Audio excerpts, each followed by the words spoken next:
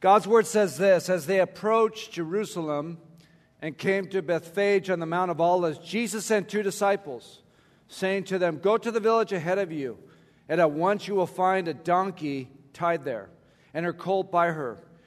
Untie them and bring them to me.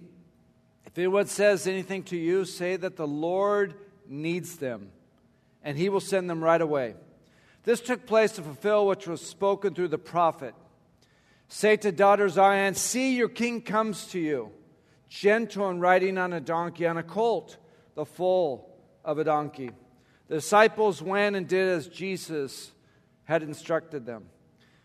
They brought the donkey and the colt and placed their cloaks on them for Jesus to sit on. A very large crowd spread their cloaks on the road, while others cut branches from the trees and spread them on the road.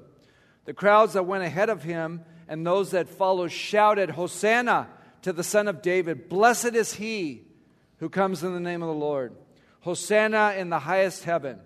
When Jesus entered Jerusalem, the whole city was stirred and asked, "Who is this?" The crowds answered, "This is Jesus the prophet from Nazareth in Galilee."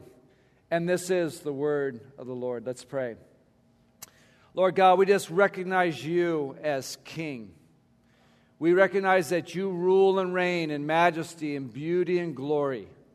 And you're also the Lamb of God who takes away the sins of the world. And we honor you this morning as you presented this table before us in the presence of our enemies. We thank you for your word that never returns to you void. So Holy Spirit, would you open each heart this morning that your word would fall on fertile soil, bearing a harvest 30, 60, and 100-fold, so that you would get all the glory and all the praise and all the honor. And we pray these things now in Jesus' name. And everyone said, amen.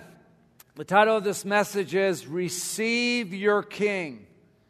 Receive your King. Jesus is now arriving in Jerusalem at the beginning of Passover week. He has already forewarned his disciples at least 3 times that he was going to go to Jerusalem to be delivered, condemned, and then put to death. And oh, by the way, he was going to raise up on the 3rd day. He's on his way to the cross. In fact, 8 chapters of Matthew are dedicated to this one week. Passover, the remembrance and celebration of God delivering Israel from slavery in Egypt. And each Hebrew family was commanded to sacrifice a lamb, an unblemished male of 1 year of age. They were to paint the doorpost with that blood so that the plague of death would pass over that home. You remember that this was the 10th plague that God showed forth there in Egypt to convince Pharaoh to let Israel go into the desert to worship him. And we know that Pharaoh did relent because he lost his firstborn. Every home that did not have the blood painted on the doorposts lost their firstborn. Their firstborn was killed. And even Pharaoh lost his firstborn. But he changed his mind, remember, after he let him go. But God opened up the Red Sea. Israel escaped, but Egypt drowned. And this is the deliverance that they were to commemorate there in the Passover. And this was a big deal. All males, all Hebrew males of 18 years of age and older were required to go to Jerusalem to celebrate the Passover with their family. Now, this is a city at the time of Christ of some 200,000 inhabitants. During the time of the Passover, the residency there swelled up to 2.6 million inhabitants. There was tension in the air because of Rome. You know, Israel was under the domination of Caesar and the Romans. But at the same time, the Israelites were passionately anticipating the arrival of the Messiah. Just 6 days, or just a few days before, Jesus had raised Lazarus from the dead. And because of all the people being so excited about Christ, the anticipation, the chief priests plotted the death of Jesus after the Passover.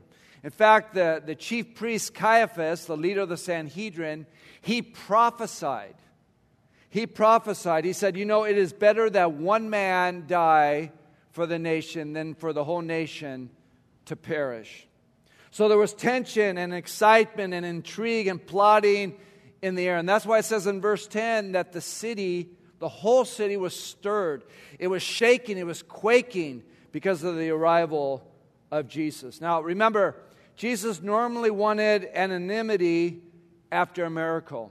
After he would heal the paralytic or the blind or the leper, he would say, shh, by the way, don't tell anyone. Well, how are they going to do that, right? Their life has just been transformed, and they start shouting, it was Jesus. It's his fault. That's why I'm healed, right? But here, Jesus is not being quiet, right? He is openly declaring his messiahship.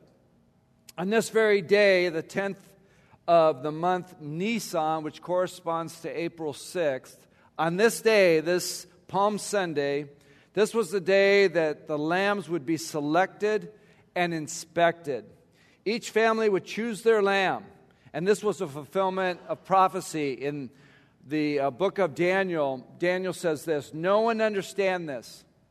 From the time the word goes out to restore and rebuild Jerusalem until the anointed one, the ruler, comes, there will be 7 sevens and 62 sevens." This is the prophecy. Israel was taken captive to Babylon for 70 years, remember, and the king here that made this decree is Artaxerxes, the Persian king. And he made the decree that Israel could go back to their country of Israel and rebuild the city of Jerusalem and rebuild the temple. So he dispatched Ezra and Zerubbabel and Nehemiah, guys like that went to rebuild the city. But here it's given us a timeline. It's saying from that decree from the Persian king Artaxerxes to the coming of the Messiah, the Prince, there would be a time period of 69 sevens. I know it's early to do math, but 69 sevens refers to 483 years. And that's exactly the fulfillment of God's word. From the decree of Artaxerxes to the coming of Jesus here on Palm Sunday, right, the triumphal entry, there was a period of 483 years. And that's the very day that Jesus showed up. In April 6th, AD 32. So God is fulfilling his word to the T. There's no quinkity care, right? This was pre-planned before the foundations of the world that Jesus would show up on a donkey as prophesied through the prophet Zechariah, right? On the very day that they would select and inspect lambs, Jesus being the Lamb of God, right? No coincidence here. This was all pre-planned by God. Jesus and only Jesus perfectly fulfills God's timetable. We don't need to look for another Messiah. Jesus is that Messiah. He is the chosen Lamb of God. So during Passover, they would select the lamb and bring it into the house for a week. Why would they do that? First of all, remember, they had to select a lamb unblemished. And so having that lamb in their view or within the home for a week would allow them to inspect thoroughly and make sure that male lamb was unblemished and without spot. But number 2, this is very interesting. They would see the innocence of the lamb and feel the reality of that lamb that was going to be sacrificed on behalf of the family. So it was at this very day, this very time, that God is presenting his lamb before all of Israel. Jesus would be in Jerusalem the next 4 days to be observed and inspected. And Jesus indeed passed the inspection. Remember the words of Pilate just a couple days after this event. Pilate declared, "I find no fault in this man." Jesus, the Lamb of God, unblemished and without spot. And also, Jesus is the Lamb of God who takes away the sins of the world. In the Old Testament agreement or covenant, the best you could hope for would be having your sins covered. There's 613 different commandments in the Old Testament. You got the Levitical system, all these sacrifices that you would have to offer to God. And after all that, the best you could even hope for was to have your sins covered. But when Jesus' cousin, John the Baptist, showed up, remember that first evangelistic campaign, and he said, "Behold, the Lamb of God who takes away the sins of the world." He just doesn't cover your sins. He removes them. He takes them away. As far as the east is from the west, right? He removes our sins. He is the Lamb of God. This is the last week of the life of our Lord prior to His crucifixion. The last drama, the last event in His ministry. Jerusalem was to be the end. He would never leave the vicinity of Jerusalem again. This is the end of 33 years. 30 years of obscurity and 3+ years of ministry. It all culminates here. The goal of His ministry and life reached its climax here. Last week, Pastor Billy spoke to us about how Jesus was traveling through Jericho. Remember the healing of Bartimaeus. Bartimaeus that received his sight as he was crying out to God, the Son of David, to heal him. And Jesus healed him and He showed compassion. But again, he's passing through Jericho on his way, ascending up to Jerusalem. It's about 17 miles from Jericho to Jerusalem. And Jerusalem is some 3,000 feet in elevation with this great entourage of people. From the people of Jericho that witnessed the miracle of Bartimaeus, hearing about Lazarus and his resurrection, you can imagine just thousands of people accompanying Jesus. And when you go to Israel, it's definitely one of the highlights is ascending up to Jerusalem. And it says as He approached two towns, Bethphage and Bethany. Bethphage and Bethany, which were approximately 2 kilometers from Jerusalem, just east of the Mount of Olives. Now, the Bethphage, the town of Bethphage means house of figs, and we'll talk a little bit more about that later. But why Bethany? Why, by the way, Bethany means house of dates. That's where eHarmony got its beginning. But anyway, why did Jesus go to Bethany? Well, Lazarus was from the town of Bethany. And there lived Lazarus with his 2 sisters, Martha and Mary. Remember, Jesus is on His way not just to a coronation, He's on His way to death row. And He longed for companionship and fellowship and encouragement. So He spent some time in Bethany to break bread with His good friends, Lazarus, Martha, and Mary. We all need fellowship. We were created for community. And since I direct help coordinate the community groups, I have to give a plug. If you're not a community group, you need to be so. It's God's will. It's God's design. You know, what did God say to Adam? It's not good for man to be alone. He's just not talking about marriage. He's saying as human beings, we have an innate need for community and not live isolated. So Jesus being God, even He felt and sensed the need to be in fellowship with his good friends from Bethany. So he goes there to Bethany, and this is 6 days before the Passover. There was a dinner in His honor, and He was anointed there. And He was loved by everyone, well, almost everyone. 6 days before the Lamb of God, the Passover lamb, the true sacrifice, the lamb slain from the foundation of the world, is to be offered. 6 days from the nails.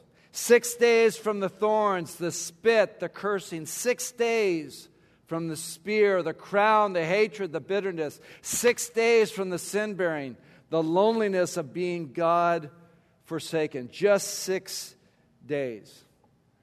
But let me say this, Jesus was no victim. He was not caught up in some euphoric messianic movement. Make no mistake about it. Everything is under His control. and all is within his own power. Every detail he worked out carefully. And he wanted the people to cry out, Hosanna in the highest, O Son of David, right? Blessed is he who comes in the name of the Lord. And he sets the stage. He sends two of his disciples, possibly Peter and John.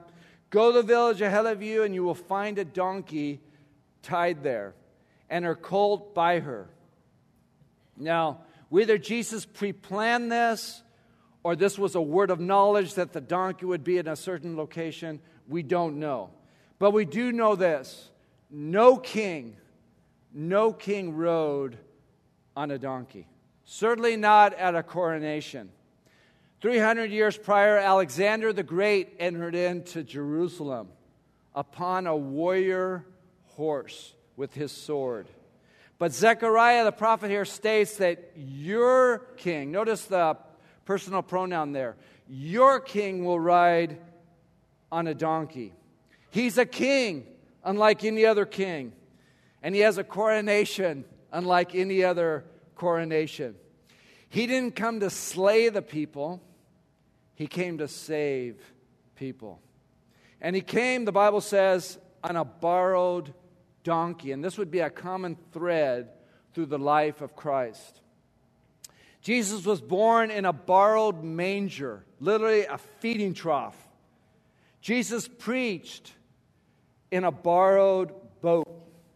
Jesus multiplied borrowed fish and bread. He was able to give back 10 baskets full, right? The Last Supper, he borrowed an upper room. He also borrowed a tomb for burial. How did that go? Oh, I'm going to need a tomb for 3 days. Is it okay if I borrow it? Now we see Jesus riding on a borrowed donkey. He who was rich became poor, impoverished. The creator of the universe became man, vulnerable, purposely limiting himself, emptying himself, humbling himself, even being obedient to the cross, bestowing on us the privilege of partnering with him. To ride a young animal that had never been ridden would be very special, right? It'd be a sacred thing. This donkey that had been set apart for the use of King Jesus. And he says in verse 2, Jesus says, you will find a donkey tied there and her colt by her, and tie them and bring them to me. If anyone says anything to you, say, the Lord needs them. A more literal translation is, the Lord has need of them, or the Lord has use for them. The donkey needed to be untied, loosed, and released in order to serve the king. That donkey had to be untied to be used for the service of the king. God unties us. He redeems us in order for us to be useful instruments in his kingdom. Although we are born again, there may be areas that need to be untied, unshackled, and freed up. The Lord has use for us. He really doesn't need us. God's will be accomplished in the final day, you just read Revelations. In the final moment, God's will be accomplished. But he invites us. He calls us to partner with him in what he's doing. He can use us, even us. Now, lest we would boast, on the best of days, we are but a bunch of donkeys. God can use anyone or anything. In the same episode, you'll remember when the children were crying out, Hosanna in the highest. We know God hears the prayers of children, right? Hosanna in the highest, Son of David, right? And the chief priest said, shh, quiet these young ones. They don't know what they're saying. They're saying it in ignorance. What did Jesus say? If they remain quiet, the rocks will cry out. Could you imagine? That's a rock concert. Imagine the rocks will cry out. That'd be extraordinary. The donkey had to be untied and released before it could be used. Lazarus had to be unwrapped and let go in order to be sent. The writer to the Hebrews exhorts us as Christians with these words: throw off everything that hinders us and the sin that so easily entangles us. This is the work of the Holy Spirit in salvation. God unties us and looses us to be free to love and to serve Him. Brothers and sisters, you and I are free. We need to walk in this. God is telling us, stop acting as if you were still tied down. Jesus has removed the shackles. You are free. Free falling. No. You are free. So Jesus' entry was prophesied by Zechariah. Say to the daughter of Zion, see, your king comes to you, gentle and riding on a donkey, on a colt, the foal of a donkey. This was the fulfillment of Scripture. There's over 350 Old Testament prophecies regarding the Messiah. Jesus fulfills all 350 plus prophecies regarding the Messiah. Mathematicians have calculated for the probability of one individual to fulfill just eight prophecies would be an astronomical number. 1 in 10 to the 21st power. I don't know what that means. Maybe you homeschoolers might know. But 1 in 10 to the 21st power. That's a big number. And Jesus fulfilled all 350 plus prophecies. Jesus is the Messiah. Don't be mistaken. Don't anticipate anyone else. In fact, the only other one who's going to come with the Messiah complex will be the Antichrist. Jesus has come. He is the Messiah. He is God's anointed. He is sent from the Father, the one and only. And that should be our heart's prayer for our precious Hebrew friends, our Jewish friends. Lord, open their eyes to see that you, Jesus, are their Messiah. You are the one. You're the fulfillment. The problem here at this time, here at the triumphal entry in Jerusalem, the people were anticipated and wanted a military Messiah. They wanted one who would come in and by great power overthrow Rome. Had he come on a white horse with a sword, they would have known what he was coming to do. But Jesus came riding on a donkey, weaponless, meek, and lowly. And this was totally unexpected, and they were perplexed. Nonetheless, in verse 8, it says that a very large crowd, hundreds of thousands no doubt, spread their cloaks on the road, while others cut branches from the trees and spread them on the road. This is a type of coronation. They were recognizing Jesus as king. The most valuable possession that they had was their cloak, and they were willing to put it on the mud. To put it on the mud so that the king would pass by. And then they cut branches in honor of King Jesus. In the Old Testament, it talks about like King Jehu that passed by and they put their cloaks on the ground so he would walk, kind of like a carpet, providing like a carpet for him. 200 years before Christ, there was the Syrians had overtaken Jerusalem, Israel. It was run by a real evil, wicked king whose last name was Epiphanes. And remember, he's the guy that desecrated the temple. He sacrificed the pig there in the Holy of Holies. Remember? Well, it was a man named Judas Maccabee and his brothers, the Maccabees, that showed up and they overcame the Syrians and they threw them out of the city. And when in celebration of this great triumph and victory, as Judas Maccabee walked through the city, they cut palm branches and they waved them towards him to honor him, right? So that's what the Jews were doing here for Jesus. We have a beautiful scripture in Revelation chapter 7 that talks about the heavenly scene. This is what's going to happen in just a couple years from now.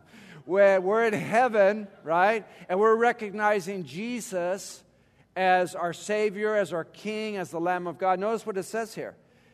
The Apostle John says this, after this I looked, and there before me was a great multitude that no one could count, from every nation, tribe, people, and language, standing before the throne and before the Lamb. Even in heaven, Jesus is known as the Lamb of God. Even in heaven, Jesus will still have the scars. He's the lion, he's the conquering lion indeed, but he's also the suffering servant. He's the Lamb of God. And notice here, They were wearing white robes and were holding palm branches in their hands, right? And they cried out in a loud voice, "Salvation belongs to our God who sits on the throne and to the Lamb." So when we think of King Jesus, we've got to think about him as the Lamb as well. But here, what kind of salvation were the people anticipating here on Palm Sunday? It wasn't soul salvation. It wasn't deliverance from their sins, rather military deliverance. Once again, what are they celebrating?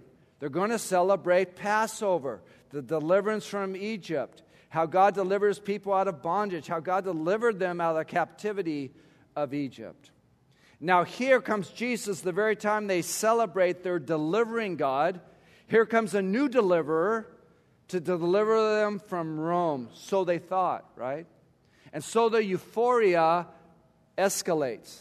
A man on a donkey, without an army, without a weapon, and mass of hundreds of thousands of people crushing in, declaring and cried out, "Hosanna," which means save now. Save now, deliver now. They wanted a material kingdom, a physical kingdom, an earthly kingdom. Remember after the feeding of the 5,000 there in John 6, they were just so overjoyed. Boy, we don't have to work again, we can retire. We just met a guy that's able to multiply 2 fish and 5 loaves and feed, 10,000 people, these McFish sandwiches, right? And it says in John 6 that the multitude intended to make Jesus king by force. By force. You're our king. We submit to you. But the Bible says that Jesus withdrew. Why is it? Jesus did not come to fill our bellies. Jesus came to save our souls. He is the bread of life. He is the manna that has descended from heaven. He alone can satisfy. So the people here at the triumphal entry were convinced that Jesus was the Messiah. They just didn't understand the nature of his messiahship. They knew he was the king. They just didn't understand the nature of his kingdom. Their worship was demonstrative and loud and joyful, but it was misguided. They even quoted Scripture. Hosanna in the highest is straight out of Scripture, referring to the Messiah. Hosanna to the Son of David. Blessed is he, right? Blessed is he who comes in the name of the Lord. Another messianic psalm, there's Psalm 118. They were very sincere. They longed for him. They put their hope in him. Nonetheless, they couldn't embrace the idea of a king who was going to die. They wanted a Jesus of their own devising, of their own invention. They wanted Jesus who walks in and says, "I'm going to solve all your problems. I'm going to deliver you from all your enemies. I'm going to make life wonderful for you." And maybe that's your idea of Jesus this morning. Yeah, I've got 90% of my life together. I just need an additive. I just need that 10% to complete the equation. Jesus isn't an additive of 10%. He wants the whole enchilada or nothing. That's Jesus, right? And this is what they were celebrating. They didn't want the Jesus who takes a whip and cleans up their dirty house. Jesus didn't come to overthrow Rome. He came to overthrow the temple. What a turning point here in the life of Christ. Instead of coming in and knocking off Rome, he came and cleaned up their temple. He was saying to them, you don't need Roman bondage broken. You need sin bondage broken. You don't need to solve your problem with Rome. You need to solve your problem with God. Let me say that again. You don't need to solve your problem with Rome. You need to solve your problem with God. Many think, gosh, if I just had these exterior ancillary issues resolved, then life would be a dream, right? Life would be a wonderment.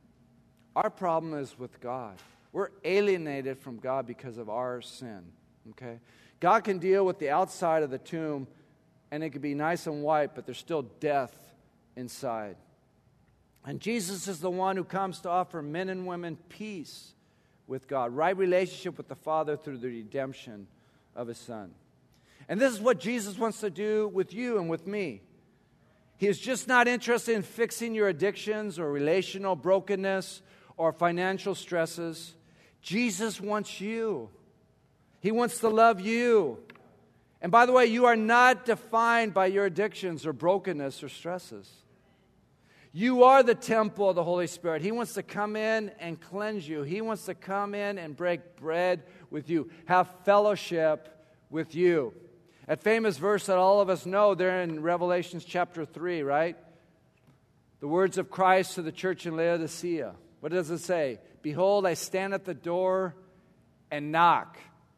Most times we use that verse as an evangelistic call to non-believers to come forward to surrender their lives to Christ. Do we realize that this verse was written to the church? Do we realize that Jesus found himself outside the church in Laodicea? And he was gently knocking. Now, Jesus is a gentleman. He won't tear down the door. He won't kick down the door. He gently knocks. And he says to the pastor there, the group of elders there, the church body there, if you'd be willing to open the door, that he would come in and sup with them and them with him.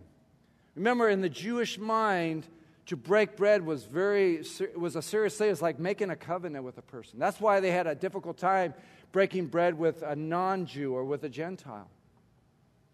And so for Jesus to say he would come in and break bread with them, he's talking about intimate fellowship. And that's the heart of Jesus. That's what he wants to do in your life and in my life. Now, they were hailing him as a conquering king. They were using all the right verbiage. They were filled with anticipation. They were so excited that Jesus would come to crush Rome. But Jesus was heading towards Golgotha, the cross. And when he heard the word Hosanna, he wasn't hearing save them from Rome. He was hearing salvation from their sins. The cross was the path to the throne. The cross was the path to the throne for the establishment of his kingdom.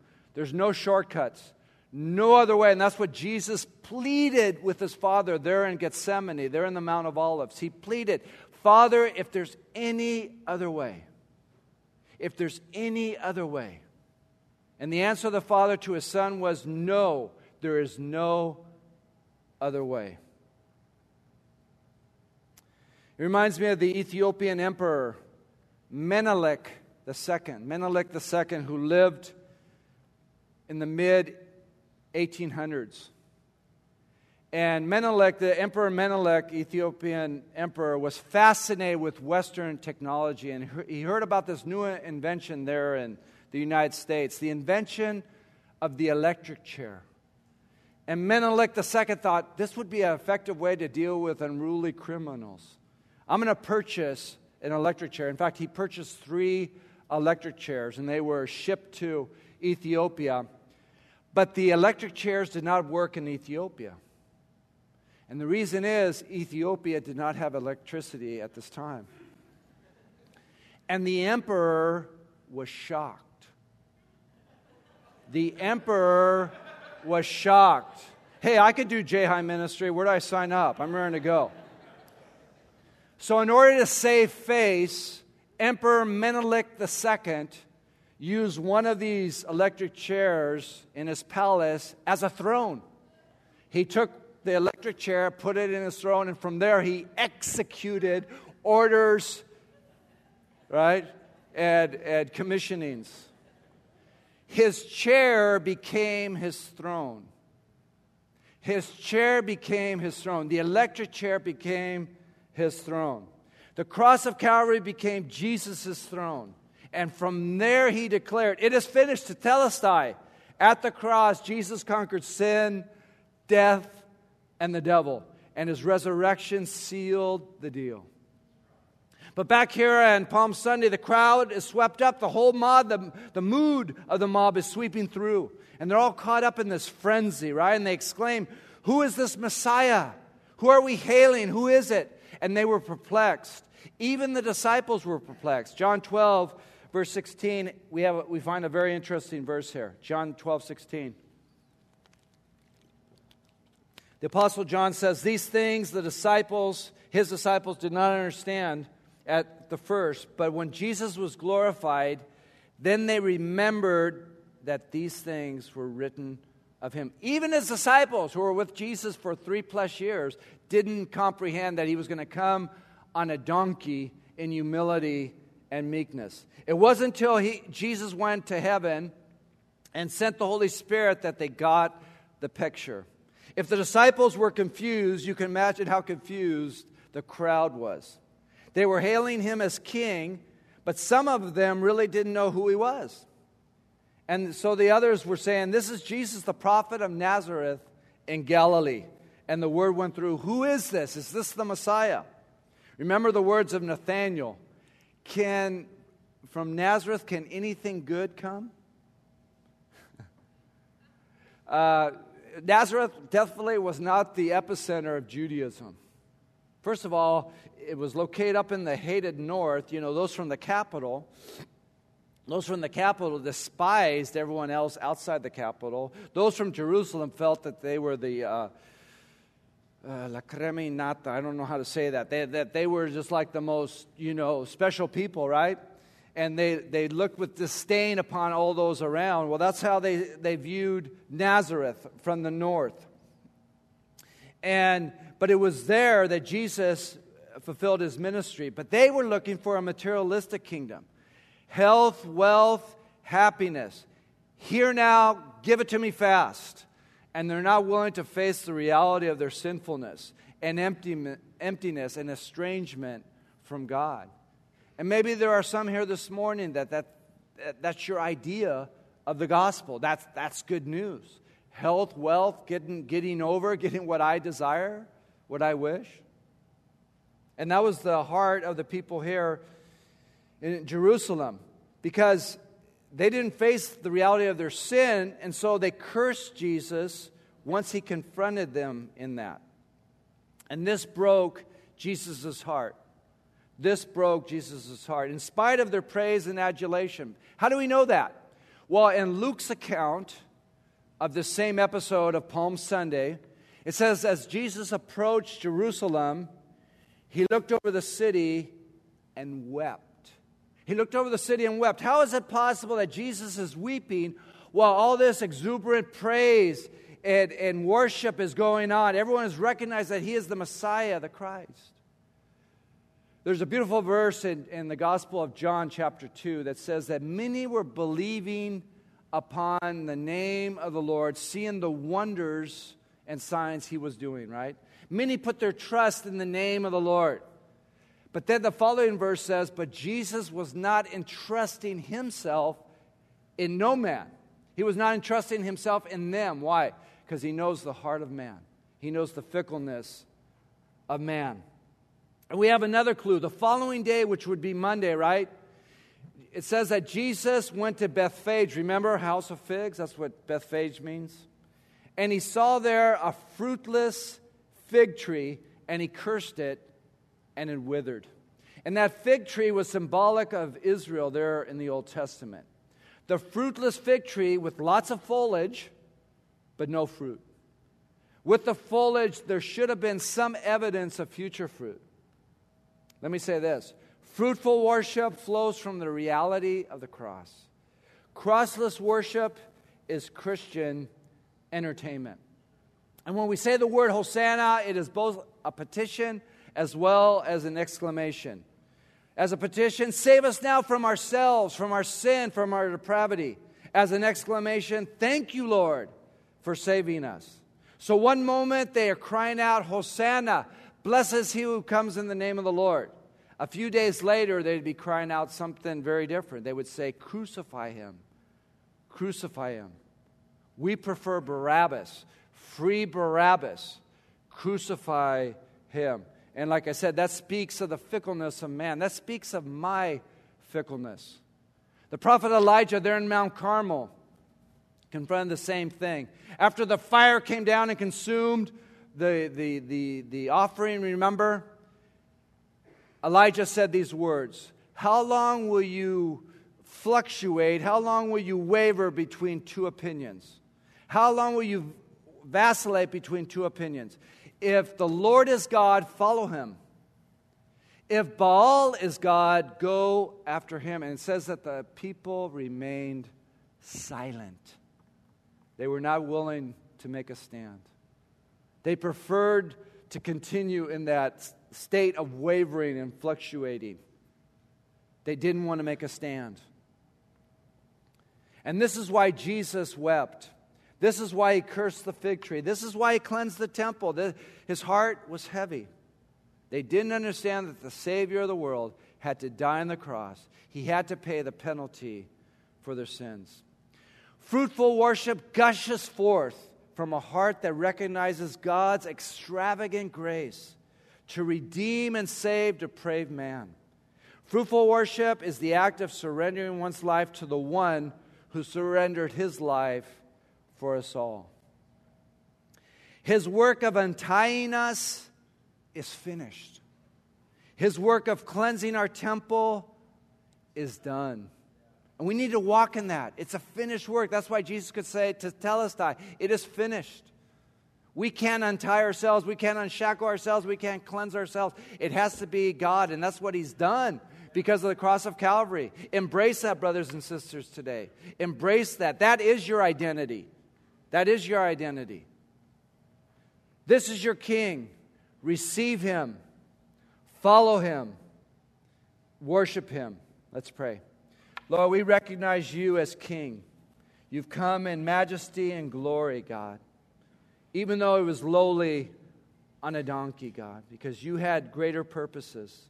It wasn't to crush Rome. It was to crush our pride. It was to redeem us from the consequences of sin, which is death. And you are the Lamb of God who takes away, who removes our sin as far as the east from the west. And you tell us in Isaiah chapter 1, come, let us reason together. So we want to reason together, not on the basis of our emotions, but rather upon the objective truth of your word, that though our sins be as scarlet, they will be made white as snow. We have an advocate face to face to the Father. And when we're willing to confess, when we're willing to agree, when we're willing to say the same thing, that you are faithful and just to forgive us our sins and to cleanse us from all unrighteousness. God, we receive your Son. We receive your Messiah, the one who was prophesied, who fulfilled over 350 different prophecies, God. We receive Christ. We don't anticipate any other. He is our Savior, our Messiah. We receive him, the Lamb of God. And we thank you for it now. In Jesus' name, amen.